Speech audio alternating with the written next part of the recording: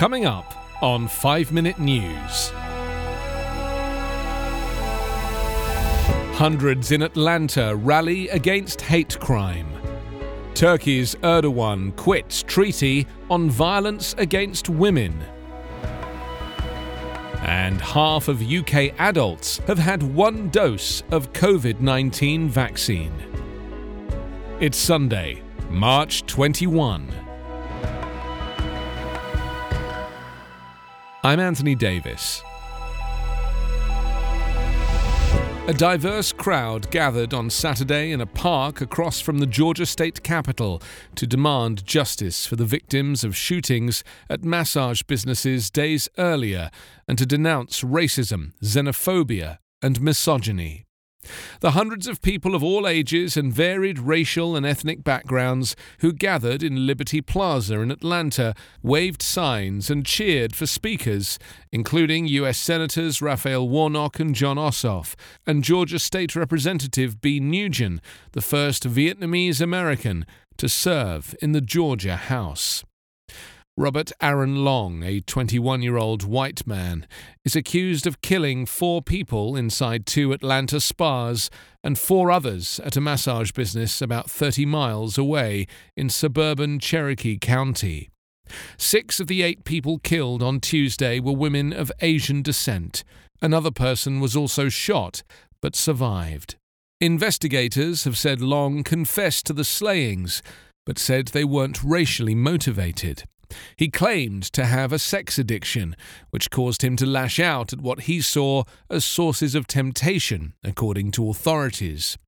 Police have said they're still working to establish a motive, including looking into whether the attacks can be classified as hate crimes. Georgia lawmakers last year passed a hate crimes law that allows additional penalties to be imposed for certain offences when motivated by a victim's race, colour, religion, national origin, sex, sexual orientation, gender, or disability. A hate crime is not a standalone crime under the law, but it can be used to add time to a sentence once someone is convicted of another crime. President Erdogan pulled Turkey out of an international accord designed to protect women, the government said on Saturday, prompting protests and criticism from those who said it was necessary to tackle rising domestic violence.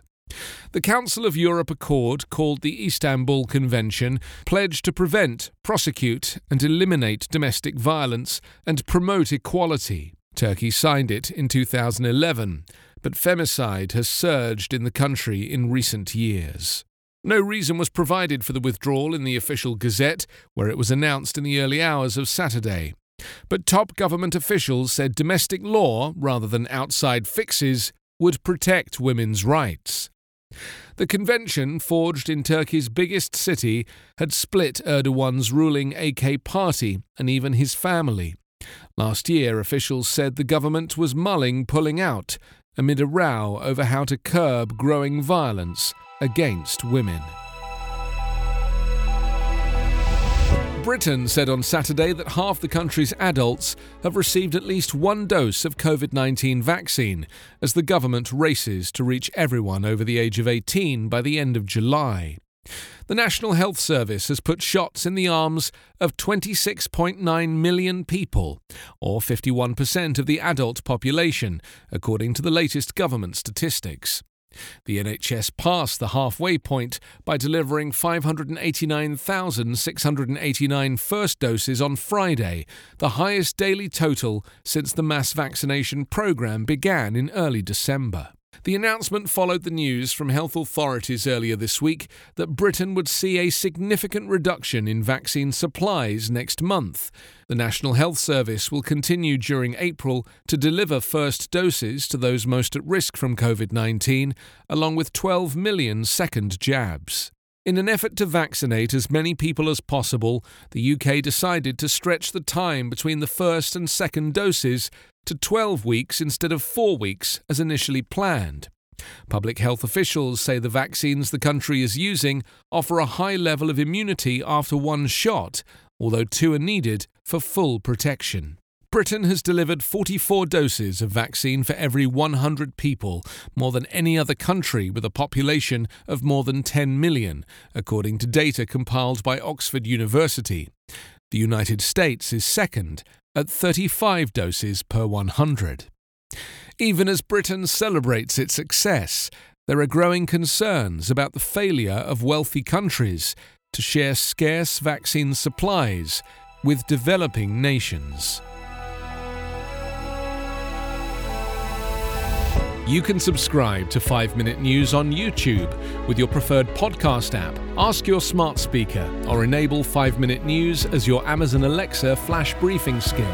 Subscribe, rate and review online at 5minute.news. 5 Minute News is an evergreen podcast covering politics, inequality, health and climate, delivering independent, unbiased and essential world news. Daily. This is the story of the one. As a maintenance engineer, he hears things differently.